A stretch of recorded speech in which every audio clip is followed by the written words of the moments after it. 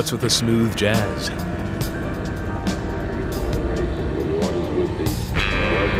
Is that Chick Corea? Welcome, Neil.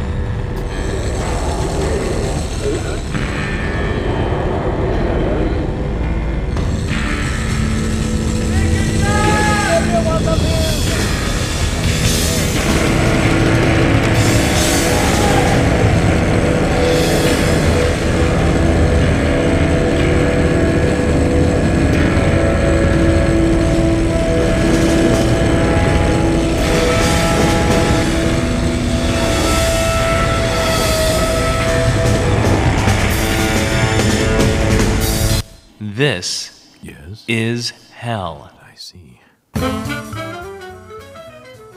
The revolution will not be televised, but we're not on television. This is Hell live from our studio above a pool table in a bar. I'm your bitter, blind, broke, gap-toothed radio show, podcast, live streaming host, Chuck Mertz. Producing today, Alex Jerry and Jonah Tomko Smith will also be joining us a little bit later. Today we will be covering another of the revolutions that the U.S. mainstream media refuses to televise, and that's the Lebanese revolution that has been taking place for nearly 2 months now, with nary a peep from the establishment press here in the States. And I believe that's the first time I've ever used the word nary, except in extraordinary, on our show.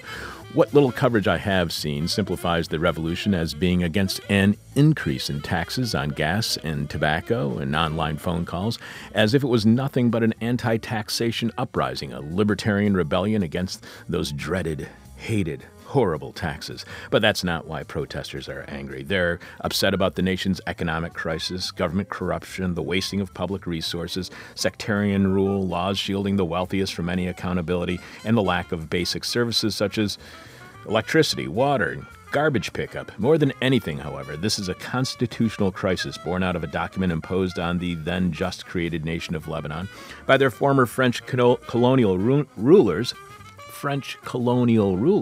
who forced Lebanon and Syria to separate into two countries against their will. This is a radical revolution that seeks a radical reconsideration of Lebanon's founding document, and we'll learn all about it when we speak with anthropologist Maya Mikdashi, who wrote the Jadaliyya.com article Beyond the Lebanese Constitution, a primer. Maya is co-director of the 2003 documentary film About Baghdad, the first documentary film to ever have been made in Iraq following the fall of Saddam Hussein's government. Maya is a Mellon postdoctoral fellow at Rutgers University and co-founder and co-editor of Jadaliyya e-zine. We're also revealing the final 5 titles to make our favorite books of 2019 list, each of which was featured on our show in an interview with each of the book's authors. And of course, we're wrapping up this week with a moment of truth live from our contributor, Jeff Dorchin in Los Angeles. This week's question from hell is, what are you getting Bernie Sanders for Christmas this year? What are you getting Bernie Sanders for Christmas this year? Leave your response at our Facebook page, facebook.com/thisishellradio right now, and you still have a chance to win, although we are going to be naming the winner of the question from hell right now. The person with the best answer to this week's question wins a surprise Christmas gift. We're not going to spoil the surprise, but we can give you a hint of what you're getting this year, and it's one of the books that made our best books of 2019 list. Which one will it be? We won't tell and ruin the surprise, but they all would make great holiday gifts for the person who you like in your life, or for that really annoying uncle or aunt who hates the fact that they think you're a communist. Alex, do you have the rest of our listeners' answers to this week's question from hell? Oh, yeah. So get him in, everybody. Is your last chance to answer. What are you getting Bernie Sanders for Christmas this year? Benjamin C. says, a small piece of salami. I don't know. Don't get it. Nikki says, a bottle of Saul Palmetto and one of Murray Bookchin's books. What is Saul Palmetto? I don't know. I've heard it before, and I don't know what it is. And I did see I was at a rest area stop, and I saw a sticker of Murray Bookchin on a lamppost, and somebody put a sticker of This Is Hell, a bubble, one of our, subverting advertising stickers on it, so it looked like Murray Bookchin was saying This Is Hell. It was very cute. Promising research shows that Saul Palmetto may help increase testosterone levels, improve prostate health, reduce inflammation, and prevent hair loss. Oh. Damn. All right. So There you go. Nick A says, this is hell news for you. Nick A says, Jeremy Corbyn for PM. Jeff C says, a picture of brown Jesus. I also don't get that, but I like that. What are you getting Bernie Sanders for Christmas? Andrew P says, a balloon to brush his hair. Wait, I already read that. Yeah. What is going on with Facebook's I don't know, dude. Display by new. I don't know, but who did the balloon hair one? Who was that? That was Andrew P. Okay. Getting on here twice. Okay, Leslie P says $20 and plenty of shared Bernie memes. Dennis H says a lot of donor request emails. Matt M says concessions. Nick P says a handout. What are you getting Bernie Sanders for Christmas? These are so mean. Mark C says a wheelchair. See, come on. Astrid N says the Lorax with an AR-15 that transforms money into honeybees. What are you getting Bernie Sanders for Christmas? Bradley R says a partridge in a society. Riker S says Communist Manifesto. And then also says nothing, he's Jewish. And finally, maybe according to this damn Facebook display by new, Krimsky K says a bulletproof vest. No fish. Krimsky K, bulletproof vest. It's pretty good.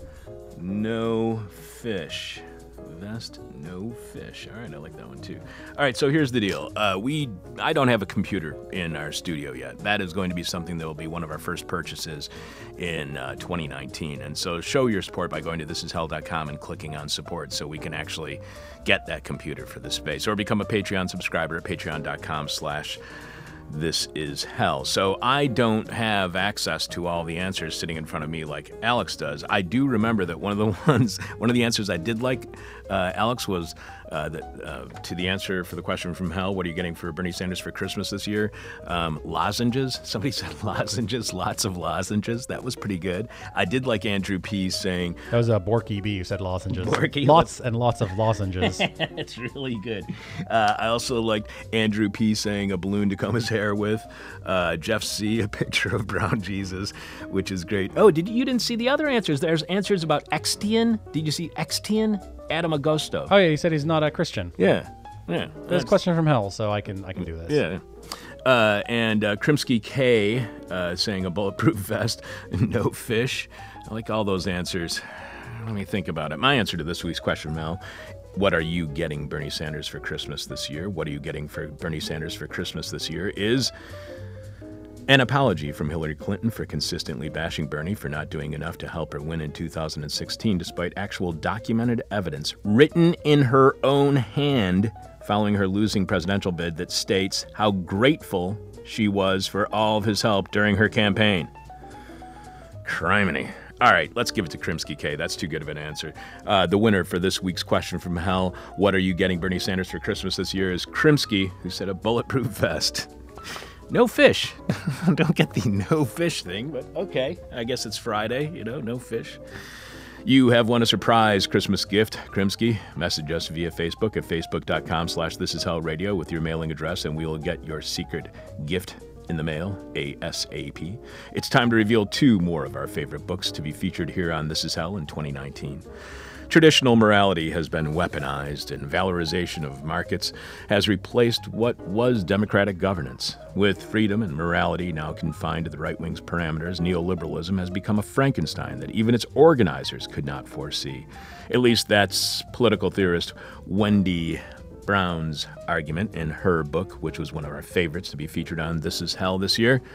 The title of which is In the Ruins of Neoliberalism, the Rise of Anti-Democratic Politics in the West.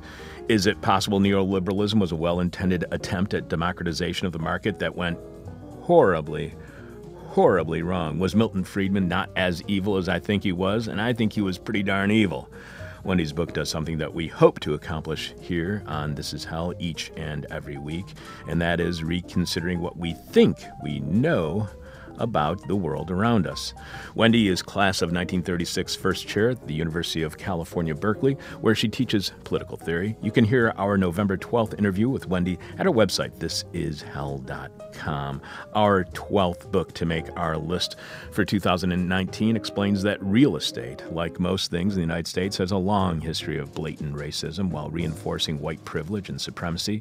That racism led to unfair and unequal home loans with no risk to the lender. as these bad loans were guaranteed by the government. And those lousy loans were being used to move African Americans from relatively quality public housing to far worse homes in reaction to a manufactured housing crisis that was just as made up as the urban crisis that led to these racist practices.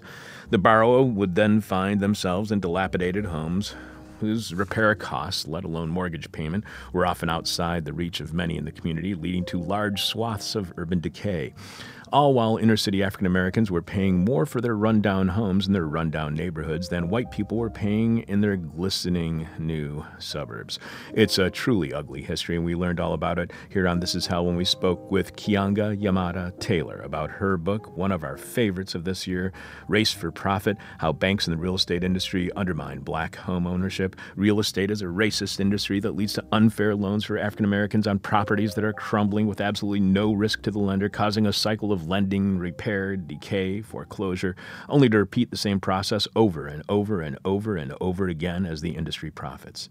Here to help the person who helped us understand all of this is Kianga Yamada Taylor and her fantastic book, Race for Profit, How Banks and the Real Estate Industry Undermined Black Homeownership, one of our favorites to be featured this year on This Is Hell. Kianga is Assistant Professor of African American Studies at Princeton University. You can follow Kianga on Twitter at Kianga Yamada. Listen to our November 19th interview with Kianga and all our interviews with the authors of our favorite books featured on This Is Hell in 2019 at our website, thisishell.com. Coming up on This Is Hell, there's 3 more books left on this year's list, and we'll be sharing all of those with you throughout the next hour. We'll find out about the constitutional crisis that is the Lebanese Revolution. We'll have we already did all the rest of the answers for the question from hell. We'll have a moment of truth with Jeff Dorchin. I'm your bitter, blind, broke, gap-toothed radio show host, Chuck Mertz. Producing this week's show, Alex Jerry, and Jonah Tomko Smith will be joining us in just a little bit.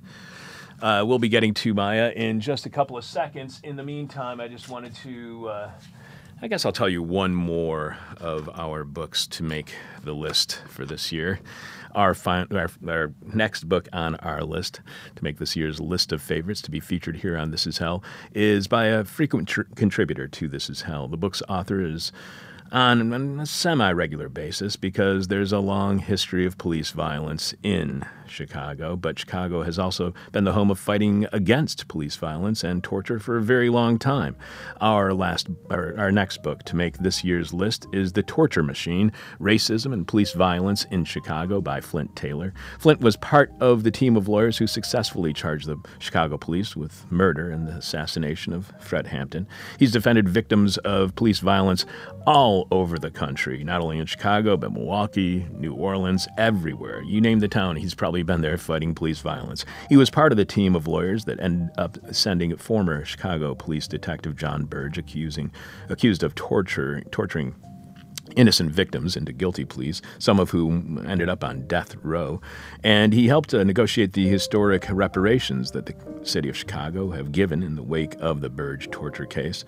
Flint is the founding partner of the People's Law Office in Chicago. Find out more about the People's Law Office at peopleslawoffice.com. And if you're somebody of limited means and you need to have some legal advice, go to thepeopleslawoffice.com. Call them up. They're always very, very helpful, no matter what your situation is. Listen to our March 23rd interview with Flint about his memoir and all of the interviews with our authors of the books that made this year's list at thisishell.com. Money is the root of all evil, and capitalism is all about money, so you do the math.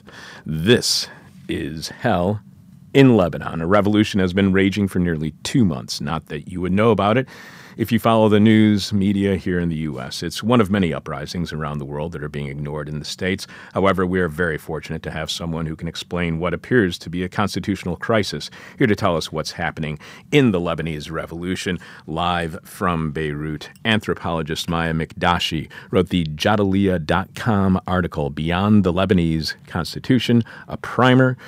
You can follow Maya on Twitter at Maya Mikdashi. Thank you so much for being on our show this morning. Thank you. Thanks for having me. Maya, here's a brief summary I gave earlier this week on what is taking place in Lebanon, and I know that this is going to fall far short of describing the events on the ground, but so feel free to correct me in any way because our primary goal here on our show is to learn. I told listeners that in what's being called the Lebanese Revolution, protesters are angry about an economic crisis, government corruption, the wasting of public resources, sectarian rule, laws shielding the 1% from any accountability, and the lack of basic services such as electricity, water, and garbage collection. It started in October with the government announcing plans to raise taxes on gasoline, tobacco, and online phone calls. But this uprising is about a lot more than tax hikes, although I'm certain that's how the Western media is depicting them, because the West likes to think all uprisings, all revolutions are anti-tax rebellions. Is this all about the raising of taxes in Lebanon, and what is missed when it is only reported as an uprising against taxes? Well, it's definitely not just an uprising against taxes. I would say the WhatsApp tax was kind of the final straw that broke the back of people in Lebanon, and it was the point at which really people just said, "Khalas, we can't take this anymore." However, it would be totally disingenuous to talk about this as a reason. Lebanon has been sort of slowly, the public sector, the economy, and inequality and wealth polarization and concentration has been increasing steadily since the end of the Civil War in 1990. I will say I do think that there's a way in which the coverage on Lebanon as a quote-unquote WhatsApp revolution does two things. First of all, we should actually explain and understand why a WhatsApp tax was so outrageous. And that is because anyway, Lebanese citizens pay some of the highest telecom rates in the world, while having some of the highest income polarization and wealth concentration in the world. And, people survive. I mean, WhatsApp was a way to get away from these punitive pricing on telecom and stay in touch with each other, particularly because many people live abroad and they stay in contact with their families via WhatsApp. So it's not a WhatsApp revolution, but that's not to say that, in fact, these kinds of regressive taxation do matter, and they do hit always the most vulnerable. And that has to do with the lack of accountability of any political elites, that they think, first of all, that truly anything that hits the most vulnerable, they will not be held accountable for. And they have no sense of what people's living conditions actually are. That's sort of one side. The other side, I'll say, is that in the United States, there is a way that any uprising or revolution in the Middle East is often reduced to these kinds of very simplistic explanations and extremely infantilizing ones, right? So, like, the Egyptian uprising and revolution was, I think, the Facebook revolution. I think that's what it was called. There were others that are, Twitter uprisings. And now this is, again, a WhatsApp. Now, if you realize all of these are about tech, and they're all about sort of like the worst stereotypes about people in the Middle East, that they are moved completely by one sort of issue, that they don't have a history, so that anytime there is a mass protest, people can only offer these extremely simplistic solutions. So I just want to keep those two things in mind. Oh, definitely. That it's not just Lebanon. There's a trend in thinking this way about the Middle East. Right. And so do you find that kind of coverage, would you say that kind of coverage is racist?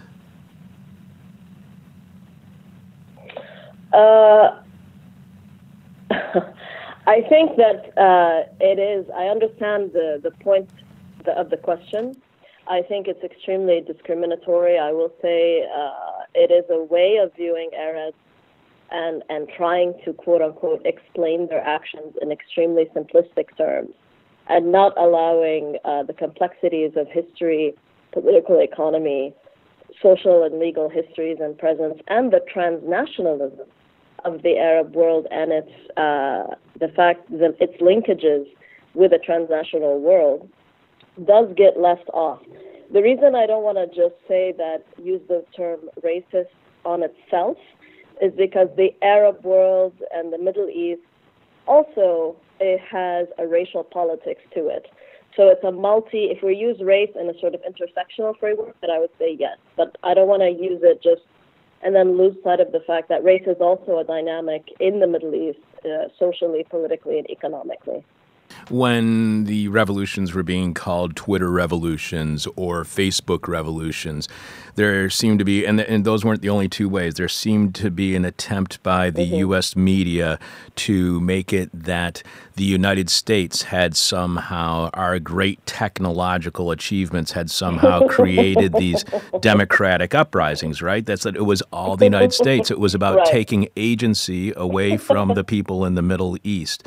Why do you think that's the what is the point of that kind of writing? Is that just people just writing in a nationalist, patriotic way here in the United States? What is the effect on the people in the Middle East when we view these revolutions as something that were created by the United States, or by our technology, not by the people in the Middle East? Well, I think one thing that it does is that it makes it sort of covers U.S. policy, U.S. imperial political policy, of which technology is one of the mediums that it's practiced in. So it sort of says, oh no, let's just look at these sort of totally depoliticized tech industries, as opposed to actual U.S. imperial entanglement, investment in the region for a very long time and at several different stages. So that's, I think, one of the things that it achieves. But honestly, I'm not sure how, in a lot of the mainstream journalism, I'm not even sure how intentional it is. Do you know what I mean? I think it's just very deeply ingrained that coverage of the Middle East is thin. It's not historically deep. And it rarely takes on the role that the United States and that U.S. empire plays in the region. You write the Lebanese a very good example of this. Yeah. No, go ahead. No,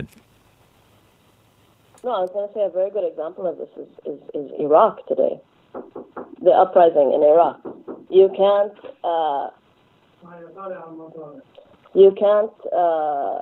and if you follow if you follow the coverage on Iraq, you rarely see a sort of deep addressing of U.S. imperial policy in Iraq, including the occupation, but even previous to the occupation. And I think that is not only a politicized effect, a sort of politicized journalistic effect, but I think it's also because of the disappearance of U.S. imperial history in the history of the United States. I have students, and I teach at Rutgers University, for example, who don't know what Abu Ghraib was, the big torture scandal in Iraq when U.S. military tortured prisoners in Iraq. They don't know some of the basic facts of U.S. history in the Middle East, and I'm not talking, far away history. I'm talking about very contemporary history. So do you think that lack of knowledge of U.S. imperialism, what impact does that have on, say, the rise of the far right here in the United States? Could you say more about that? Say more about I guess what I'm trying to get at is I'm just wondering if the erasure of U.S. imperial history from our curriculum and from our popular knowledge, if that is leading to the rise of the increased rise of white nationalism and fascism here in the United States. If you erase the history of U.S. imperialism, I can understand how you might think that the United States is definitely innocent in every way and exceptional in every way. I'm sure that plays a role, but honestly, right, the erasure of U.S. imperialism begins, quote unquote, at home. The U.S. is a settler colony. So we don't even need to, I think the erasure of imperialism is partly because the historical condition of the United States is imperialism. Do you know what I mean? Yes, I do. That's brilliant. All right, so let's get to your writing about the Lebanese Constitution. You write the Lebanese Constitution was promulgated in 1926 under the French Mandate, and you talk about how there seems to be a sort of constitutional crisis happening within Lebanon. Does the Constitution in Lebanon suffer from any French colonial legacy in Lebanon, and if so, how? Well, the Constitution was promulgated under the French Mandate. I don't know, and it is largely, and it has been amended, right, several times since then, and since the Lebanese state became independent in 1943. So I don't know if I would use the word suffer, but it definitely still has a lot of the spirit and the content of the time in which it was written, which is kind of the heyday of sort of liberalism, right? Like international. This is pre-World War II. This is towards the end of the French Empire. This is, in the Middle East at least. And so it definitely, that is the historical condition under which it was promulgated. It also tried to, and I think what's interesting about constitutions is the way actually they're quite similar to each other. A lot of if you look at different constitutions across the world, they all have a lot of similarities. They're kind of modular forms, and that is probably because the nation state itself is a modular form, and the sort of the doubling or the explosion of nation states in the late colonial, post-colonial era. So there are a lot of similarities across constitutions. Now, constitutional crisis, I think Lebanon has been in a constitutional crisis since the end of the Civil War. It's just now that I think the uprising is really putting its thumb on it. Do you know what I mean? It's now that the uprising is actually saying, okay, so what has happened in these past 30 years? How is it that we have this constitution that has yet to be, and in particular, the clauses of the Constitution that are post-war amendments to the Constitution have not been enacted. So there is a constitutional crisis. It is a crisis that has been happening since 1990. We have been in a constitutional blockage that every government elected since the Civil War has been in violation of the Constitution because it's not actually following or enacting the post-Civil War amendments to the Constitution that were supposed to change the nature of the state. And I think what's happening now is that the uprising is able to mobilize this argument and to call for the implementation of the Constitution and it produces a lot of, I think, ideological, affective, and rhetorical power. It gives protesters that power to say, actually, it's the government that has been violating the Constitution. Now, we can talk also about what the Constitution actually is, the multifaceted aspects of the uprising, because the uprising is not only contained by the Constitution or calls for constitutional reform. That is one strand in a much larger set of discourses about what needs to happen, why people are taking to the streets, and what possible demands and solutions are being offered. You write that the recent protest movement in Lebanon, which began on October 17th, 2019, has generated renewed interest in the Lebanese constitution with a lot of what might be called constitution talk by both protesters and the political class. In your article, as you point out, you focus on two issues that have renewed and stimulated much interest in the Constitution. Calls for, one, the removal of sectarian representation in Parliament, and two, a unified personal status law. What is so wrong with sectarian representation in Parliament? Doesn't that give each of the four Muslim sects, 12 Christian sects, the Druze sect, and Judaism proportionate representation in Parliament? Doesn't that give each sect a voice in Parliament? And obviously I'm phrasing this in a devil's advocate way, but what is so wrong with sectarian representation in Parliament? Well, first, let me just say the Druze sect is a Muslim sect legally. So it's actually one of the Muslim sects that make up the 50-50 split in Parliament. I think the main problem with this kind of representation is that it assumes what political identity is. So it claims to represent something that it's actually creating in that moment. So to say, okay, we need political sectarianism in order to represent the interests of all of these different sects and these different religions assumes that that is actually the category of political difference that matters. At the same time that it erases the active role that the state and politicians play in curating those modes of political difference. Does that make sense? Yes, it does. And I want to just real quickly just touch on the idea of a unified personal status law. What exactly do you mean by that? Because I know that our listeners probably aren't aware of what that kind of law entails. So why are they demanding a unified personal status law? So personal status laws are laws that basically try to, or they regulate what they consider to be aspects of quote unquote personal life. Now, as a feminist, I know that there's nothing more political than the personal, and this division between the private and the public spheres is an active one that produces both a liberal idea of produces liberalism, but also produces the notion of a natural domestic private sphere and a public rational political one.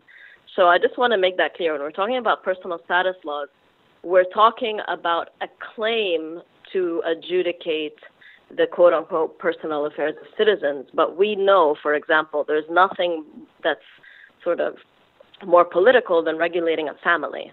That's one of the core, actually, sites of politics in the world.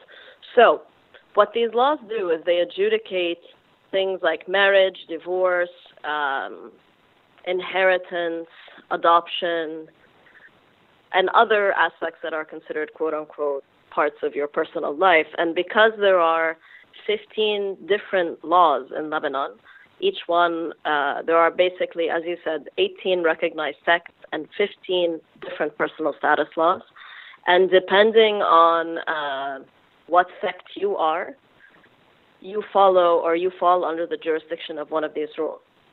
So there has been, for decades now, actually, political movements and activism for a civil marriage law and or a civil personal status. And I have to say, and I wrote this in the article, it's not so much the protesters now that are calling for this. They're not calling for a unified personal status law. That's not one of the main demands. However, that is something that the president of Lebanon said in a speech in his conversation on ending political sectarianism. And what I wrote in the article was actually about how he was using this idea to deflect from actually ending political sectarianism. So if you are somebody who is a non-believer, an agnostic, an atheist in Lebanon, what personal status law would you fall under? Or is there no personal status law for you?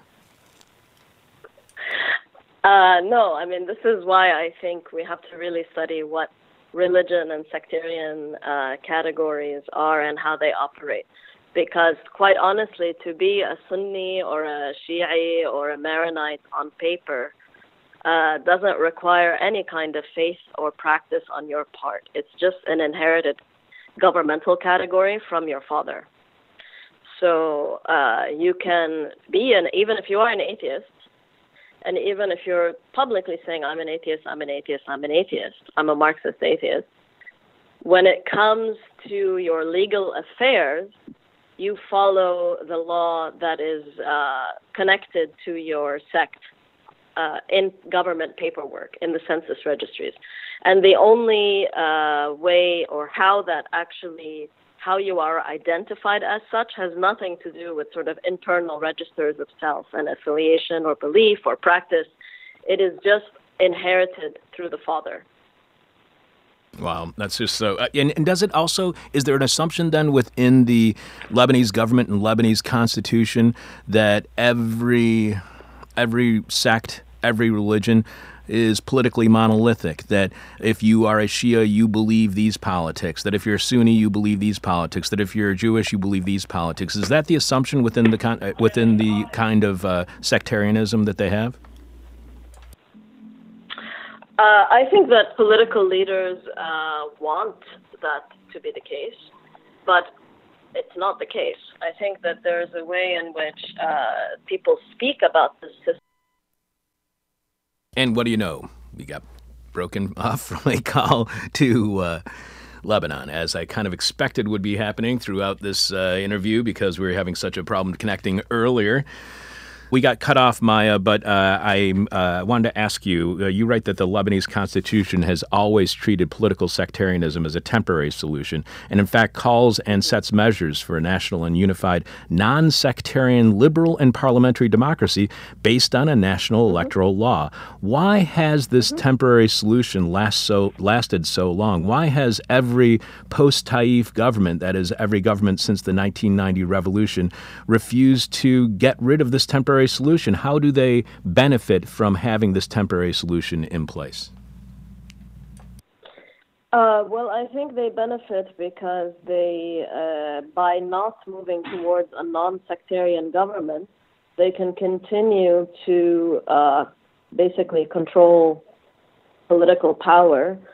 And at the same time, there's sort of all these crony capital networks that go along with having a political post. And the interesting thing to me is why it is that something that was supposed to be temporary has just been deferred and is never, and what, when you say something is temporary, what you are in expectation of.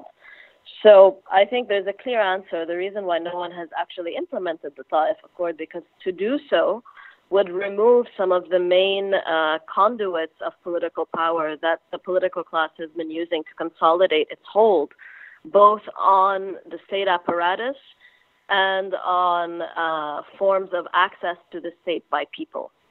So I just want to get back to something about personal status law. And just to say that there is, Lebanon actually, the legal system here is very much like the system in Israel. Israel also doesn't have a secular personal status law. What happens for people who have the means to and who don't want to get married under a religious law is that people can go abroad and get married under a different country's law, and that law will be adjudicated in Lebanese courts. I just wanted to clarify that and to say that actually there are other states in the region that have a very similar legal system. So, are all political parties equally to blame? Are there any political parties that are representing this kind of reform that could happen, the ending of this temporary solution? Is there any voice within the political circle right now that is for ending this temporary solution, or is that part of the protest, that there is nobody trying to end this temporary solution? I think the people who are on the side of just ending political sectarianism and not sort of falling under or falling through the trap of trying to find the exact right conditions to end it are the protesters. It's not, and I don't think that we should be looking anymore to the political class for solutions. I mean, they are the problem. They are the problem socially, economically, and politically. So actually, I would look to the protesters who are making this, among many other demands and claims, one of which is ending political sectarianism. And here we have to be careful now, because in the Constitution, what ending political sectarianism means is it means ending it in parliament. And of course, ending some of the political customs that have grown up around political sectarianism, but are in fact not in law. Like, for example, sectarian parity in cabinet. This is a political custom more than it is a law. So does it's that sort make... of like when people talk about the need for bipartisanship, a lot of this in the United States is custom. It's not law. Does that make it any more or less difficult to overturn that it's custom and not law? I do think that in some ways customary law and political cultures and political customs are in some ways harder to grasp. It's sort of like water. It's hard to contain and just sort of, break the glass or throw it out. Not because I'm using the word culture in a sense that this unchanging thing that is so deeply ingrained in people in the Middle East that they're hopeless, they can't change their culture. What I mean is that political cultures are just ways that power has consolidated in order to reproduce itself in ways that don't have to be structural. That could be a certain kind of class politics. It could be a certain kind of political culture within elective institutions and within institutional institutions, government institutions. And in this case, you have kind of a hybrid where you have a sort of sectarian representation at the level of parliament, an unwritten pledge that Lebanon's main executive offices should be divided. And then around that has grown a political culture where everything has to be defined by sectarian parity. And what's interesting about it is that it's actually oftentimes comes in the language of sort of making sure that everyone is represented, nobody's rights get trampled on, parity, equality, representation. And what gets lost on all of this is that these are political choices.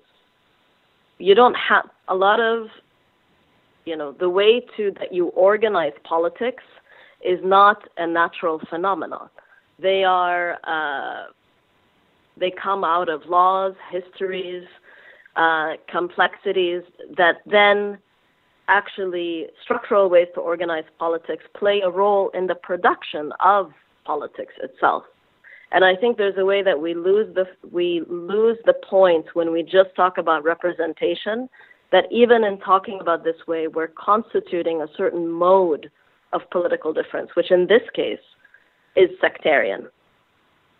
I know that this is a difficult term to be using, and I might be employing it in a way that is inaccurate, but is what is happening in Lebanon then a cultural revolution? And if so, how do we understand it differently if it is a cultural revolution? I think that there's been really interesting debate happening recently around the meaning of a revolution. And I don't want to get caught up in only, trying to find the right words to use as being sort of, your political move is deciding whether it's a revolution or an uprising or a mass protest or anything. People here are using multiple terms to define themselves, one of which is revolution. I do think that there are certainly cultural, social, political, and economic aspects of life that we we just took for granted. And what's happening is that people are challenging the taken for granted. Whether that is the assumption that the main political division is political, let's say, rather than class, as well as geographic, and people are challenging assumptions around questions of everything, right? And I think that's what's interesting, is that they're all coming together, and it's really shaking taken for granted. Is this a revolution that is in any way against religion or against religious identity?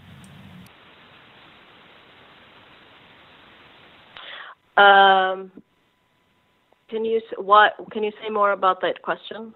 Well, what do you mean by religion or religious identity? Well, because you write that, let's see, the differences between a civil marriage law and a personal status law are key to understanding this debate. While a marriage law covers marriage and its effects, divorces, separations, assets, in some cases, custody guidelines, personal status laws are much broader and includes issues such as inheritance for Muslims, adoption, and guardianship over minor children. So it would seem like all of these kinds of identities and the different personal status laws that everybody, these different 15 different laws that everybody has to tune into, one or the other, that seems to be part of what the uprising is about. And so I started wondering if maybe this is about something bigger, something about maybe anti-religion, or maybe just the idea of religious identity. Is this an uprising against either one of those two ideas, or am I misreading this? Well, I think first we need to separate whatever we think religion and religious identity is from sectarianism and political sectarianism. We all, everyone who lives in the contemporary world knows that following laws are not always active consent, right? You don't choose the laws that you follow because you really believe in one or you really don't believe in the other. So people following these personal status laws or having them or just having to do is not a measure of any kind of consent or religious belief or even sectarian affiliation. These are just the laws that are in the country, right? It's not as if, for example, in the United States, if somebody goes through an inheritance and they inherit it, and according to the law, that doesn't mean that they are ideologically capitalist. It just means that's the law. That's the law that they have to follow. And actually what it means is that is the power of the nation state to compel you to follow laws and to make them taken for granted. So I want to just distinguish religion, because I think that there is some confusion sometimes that people assume that sectarian affiliation is the same as religious affiliation. First of all, there are many sects from the same religion, obviously. And also, there are multiple contradictory discourses and claims around this. So I don't think that the uprising is anti-religion at all. And I wouldn't want to mix an anti-political sectarian stance with an anti-religious one, because honestly, that's also the tool that the political class has been using and probably will increasingly use against the protesters, to say actually they're anti-religious. So I don't want to confuse the two. So you also write that if this is a revolution against the dominant regime in Lebanon, then shouldn't the Constitution, a pillar of that regime, also be in play? Why do protesters feel such a flawed constitution, or at least it appears they feel that such a flawed constitution is worth supporting? Is it nothing more than political strategy to not seem too radical to the public, or do they truly believe that this constitution can simply be reformed and saved? I think that, as I said, people who are calling and doing this constitution talk are one aspect of the protest movement, which is quite large and varied. All constitutions are flawed, and I think, one of the ways you have to think about law and constitutional law is that, in fact, they need conflict in order to continue, right? At a point when there is no legal conflict, no contradiction, you actually wouldn't need systems and courts and things like the Supreme Court to decide on contradiction. So all constitutions are flawed and all of them are contradictory. And in fact, in some ways, they need to be in order to actually function and to function long term. So I think that there are, in terms of the protesters, it's very strategic and it's very powerful to call on the power of the Constitution. If you have the Constitution if you can rely on the Constitution and use the power of the Constitution to actually call on politicians and specify how, in fact, the politicians have been violating the Constitution, it's a very politically powerful tool to have in your pocket. I don't think that it defines the protest movement. I think it's one tool among many. I think they're being very strategic. And I also think that particularly now, because we are in a time of upheaval, it's worth thinking more critically about the Constitution. What kind of political contract do we want to have? And I always think it's a really important political exercise to just think otherwise. And maybe that's because I'm in a, So I think it's a good political exercise to think otherwise. And that includes the Constitution. I'm really curious especially if we're going to think about who the body public is, right? Like Lebanon, a third of its residents are not Lebanese citizens. They're refugees from other wars in the Middle East. They are migrant laborers, displaced people. A full third of the population are not citizens. So what does a constitution grounded only in the citizenry, what does it look like in this kind of context? How can we think with it, beyond it, and how can it inspire us in some ways to think otherwise? You ask what kind of country should Lebanon be and what form of social contract should hold it together? Should economic rights and protections against runaway capitalism be included? What constellation of political, economic, and social rights should refugees and migrant laborers be granted? Should gender equality be expressly written out in this social contract? Should the rights of the environment and or of animals be protected? Should citizens and lawyers and civil society groups have the right to advance cases to the Constitutional Court? Is this, to any degree, an uprising against the free market and capitalism? I think it's definitely, easily, we can say, an uprising against the ravages of a completely unaccountable system of capitalism and the neoliberalism and the restructuring of the economy after the Civil War. So I think definitely, and we're seeing this, across the world in many ways, that there is serious global wealth inequality and poverty and unequal economic systems that are just intensifying across the world transnationally. And this process is being articulated in different ways given the historical specificities of different locations. So Lebanon is part of this trend, for sure, and it also has its own specificities that are linked to the restructuring of the economy in the post-war era since 1990. I think it's definitely fair to say that this is on the table. What kind of economic system, and maybe not economic system, but definitely what kind of economic protections need to be in place to assure, at the very least, a dignified life. Do you think that's exactly why we're not seeing any coverage of the Lebanese revolution here in the United States?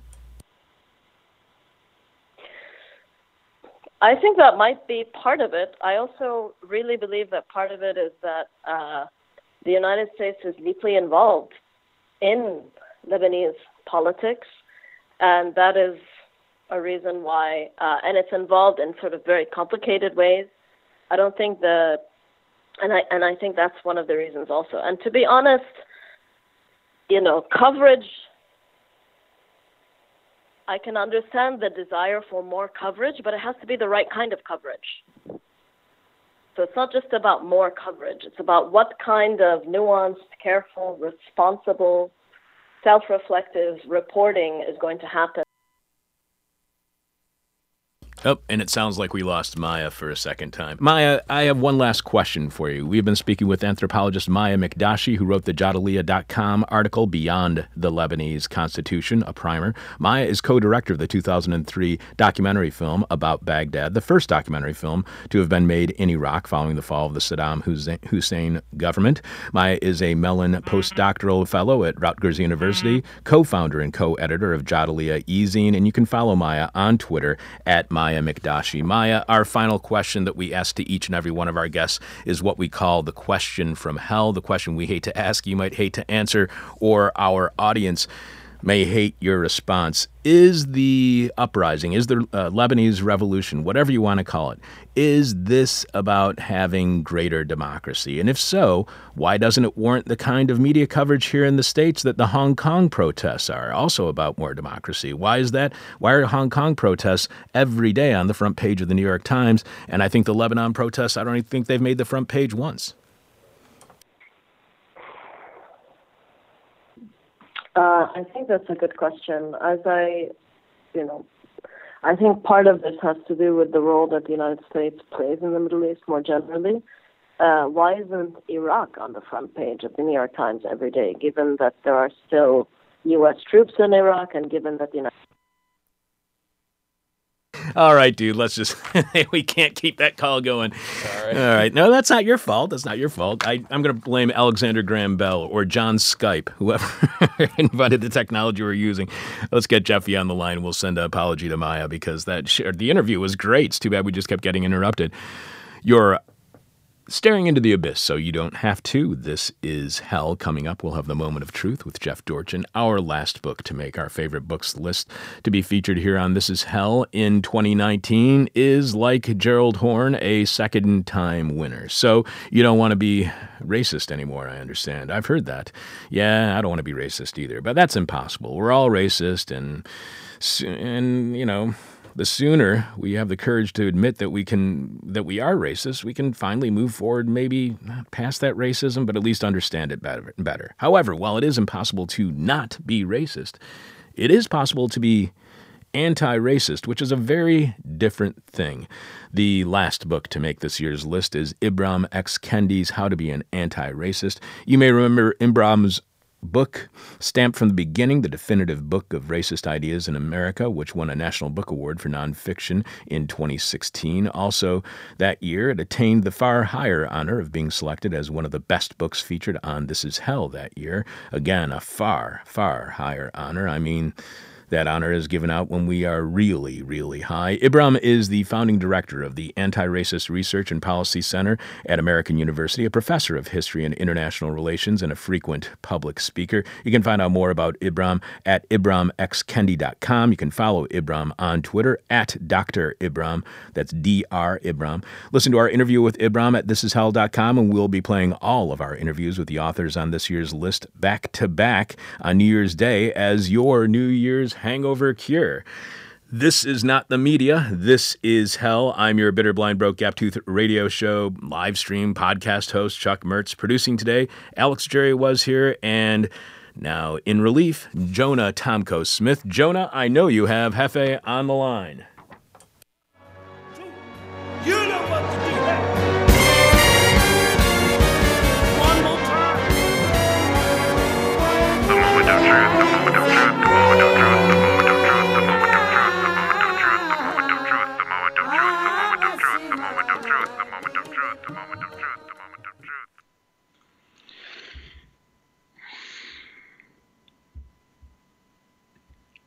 truth. What doth it profit? Welcome to the moment of truth, the thirst that is the drink. I was recently asked to write a defense of profit, the concept, and I began thus. What doth it profit a man if he gain the world but lose his soul? Mark 8:36 in the King James Bible. King James profited a lot from being a king, so it's a little odd that he bankrolled this translation that does so much famous trash talking of money and being rich. Rich. The original quotation from Mark is in Greek. That's why it had to be translated. Ophilei, profit, from which we get the word avail. What doth it avail a man? What doth it benefit him? What good does it do him? Is it profitable to gain the world? Is the world available? Are there any in stock? Do you have it in my size? Do you have the kind I like with lots of buried treasure and people to dig it up for me? I could take the easy route and defend benefit.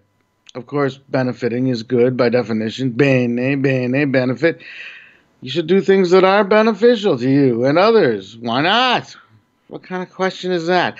But I know the real question being asked. Jeff Dorchin, Mr. Anti-productivity, Mr. Laziness is a virtue, Mr. There's too much emphasis on participation in our society. Can you defend the indefensible? Can you defend profiting in the sense the most rapacious capitalist profits? Can you defend alienation of labor and theft from the worker of surplus value? Can you defend the thing you despise most, the assigning of monetary value to objects and actions at the expense of their true worth? Can you defend the reducing of this glorious world, its poetry, its lore, its knowledge, its waters, its mountains, its forests, the very stars in the sky, to a collection of material resources to be haggled over, to become the property of whoever can wrangle and connive the legal right to control them? No, I can't. I can, but as a joke. And of what benefit would that be to you, to me, to anyone? What doth it profit? The joke is, we're born into this cosmos, this vast expanse of mystery, blazing stars and spiraling galaxies expanding out into infinity. We look around and see all the beauty, from the most complex symphonic music to the simplest humble potato, from the calculus describing the shape of a cloud to the unprepossessing droplet of water. And it's all only possible because 14 billion years ago, something emerged from nothing, somehow, and became atoms that attracted each other, crushed together by massive gravity. They ignited into stars, and eventually, over billions of years, through stellar generations, forged in their furnace bellies all the matter, the very calcium in our bones, the oxygen in the water in the ocean, the carbon in the sugar in an apple. Everything is only here on Earth because stars, separated from us by light years and aeons, were born and shone and collapsed and exploded, and their material made other celestial bodies, including the very planet we live on. It's amazing. There is no end to the mystery and miracle of the universe, the unlikelihood of its even existing, the complex proliferation of forms and shapes, color, flavor, energy, and life. And the joke is, in the midst of all this miracle, you gotta pay a goddamn parking ticket. You gotta fill out insurance forms. You gotta deal with a hangnail. You sprain your ankle. You get shot by an overzealous security guard. Or you have to watch while the security guard who killed your nephew or grandson suffers the minimum legal consequences and just keeps on harassing your family. And you think you could just work hard and strategically leverage your profit so you can create a barrier between yourself and the mundane crud of this world. You know, pay someone to deal with all the unmiraculous, everyday, bleak nonsense so you can spend your limited time in the world only appreciating the miracle of it all. But even the most rarefied, privileged capitalist has to deal with annoyance. Even the most sublime artist has to deal with a biopsy of a scary-looking blemish on their ass, with a dead rat, with poop, with vomiting, with snot, with sadness, with squalor of one kind or another. Don't get me wrong. We don't all suffer the same, and it infuriates me that some profit needlessly by making others needlessly suffer. It just makes that kind of squalor, the kind caused by unfairness and injustice, even more depressing. But the joke is, there's no escaping the mundane, the painful, the sad, and the squalid. Ha, ha, ha. Funny, funny joke. And of course, dying can't escape that. Ugh, the hilarity of it all. What doth it avail? What good is it? Well, at least Linda Berry was impressed with my record collection. At least I got to make out with Taye Diggs at that Golden Globes after party. At least I saw the Northern Lights. At least I fell in love once. At least I can understand Elizabethan poetry. At least I know where they make the best mole. At least I know a good cheap tailor. At least I'm not being sued by the government right now. And those things can be a solace on a lonely, cold night when you're reduced to measuring your worth by the shallowest possible measure, how much you've gotten out of life and how much misery you've avoided. I'm not going to lie. It doth profit. It doth avail. It doth benefit. Availability will avail a man. Benefit will benefit a man. Profit will profit a man. Duh. By definition, profit doth profit. I admit it, okay? You happy now? Yeah, happy? This has been the moment of truth. Good day. Jeff, I got an email. It wasn't even an email. Anyway, I got a comment from a listener this week who told me that first of all, I'm too bitter. Okay, that's one of your qualities. And seeing as how I say at the beginning of every show, I'm your bitter, blind, broke, cap tooth, that's right out there. So I don't really get it. Should I say I'm not that bitter? I don't know. And the other thing is, you're going to like this. The show is too dark. Oh. So, get one of those lights. I have to say, one of those lights, that you use for seasonal affective disorder, those really bright things that you set up, set that up while you're listening to it. It'll cheer you up. It'll literally cheer you up. I was just like, what do you mean the show is too dark? It's called This Is Hell. I'm going to go tune into a show called This Is Hell with a guy who says he's a bitter, blind, broke host, and I'm going to be upset that the show is too bitter and too dark. I just don't. I'm going to get my jollies. Exactly. All right, Jeffy, on that humorous note. Yeah, humor. Stay beautiful, my friend. All right, you too. All right, take care. The kind of stuff that starts fights at your holiday dinner table. This is Hell. I'm your bitter, blind, broke, gap-toothed host, Chuck Mertz, producing today. Our starting pitcher was Alex Jerry, and our closer was Jonah Tomko Smith. We hope to see you tonight at our weekly Wednesday meet and greet. This is Hell office hours at Carrie's Lounge, 2251 West Devon in Chicago's Little India neighborhood, the bar downstairs from where I'm sitting right now. More than a meet and greet, this is Hell office hours as they think and drink. Join us this evening, or any Wednesday evening for This Is Hell office hours at Carrie's Lounge, 2251 West Devon. And my understanding is that tonight there will be Italian beef and mostaccioli. Holy cow, that's like way better than usual.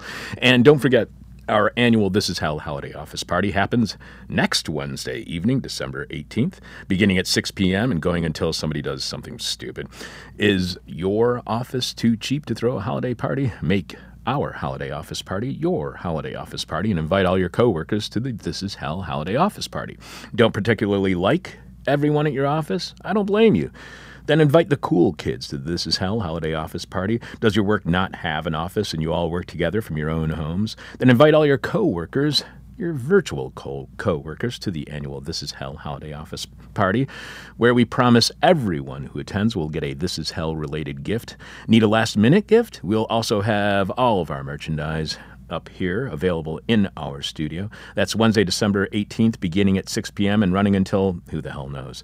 By the way, if you are part of an organization that does need a meeting space, this space up here that we share with an art gallery above Carrie's Lounge is available for private and public functions. If you need a place to get together with others, a community space, a place to organize, then email me at chuck@thisishell.com. We'll get you in touch with the people who book this space. News that scares the news. This is Hell. I'm your bitter, blind, broke, gap-toothed host, Chuck Mertz, producing this week's show, Alex Jerry and Jonah Tomko Smith. We don't have anyone confirmed yet for next week's show, so follow us on Twitter and like us on Facebook to find out who is on next week's show. And if you want to hear my new monologue on the words I try to live by in my daily life, and our interview with John Gatto Taylor on the problems with schooling, subscribe to This Is Hell on Patreon at patreon.com/thisishell. There's only, let me thank everybody who's been on this week's show. I want to thank first Maya McDashi, who wrote the Jadaliyah.com article, Beyond the Lebanese Constitution, a primer. And even though we got cut off a couple of times with her, the content of what she was saying was absolutely incredible. So you got to go back and listen to that again. I think Alex will probably try to clean it up in post, so it'll be a little bit better to listen to when you go to our website, thisishell.com, later today. I also want to thank Nicole Ashoff, author of the Jacobin article Against Self-Driving Cars. That was a very enjoyable interview. Nicole and I always have a great time talking to each other and often laugh throughout the interview. So sorry about that. Also, thanks to Penn Donovan, author of School is Stupid, and sociologist Daniel Aldana Cohen, co-author of A Planet to Win, Why We Need a Green New Deal. And we want to remind you that this week's hangover cure was egg and chips in a bottle of Lucozade. But if you didn't hear us read the hangover cure earlier this week, it's pretty fascinating to learn that an emotional hangover is the empty, lethargic feeling you have post big night, but without drinking, and it has all the same symptoms as a regular hangover. So if you're going to be depressed tomorrow because of the outcome of the British elections, well, egg and chips in a bottle of Lucozade. There's only one way to get over all of the problems that we've introduced to you on this week's show. That's by sitting down in the lotus position, turning your palms towards the sky, focusing on that burning white dot in the middle of your forehead, and saying these simple words, everybody's stupid. My demon is on my butt. My demon talks to me in profanity like a sailor. And my demon tries to knock me down. And my demon tries to put me on a hell ride.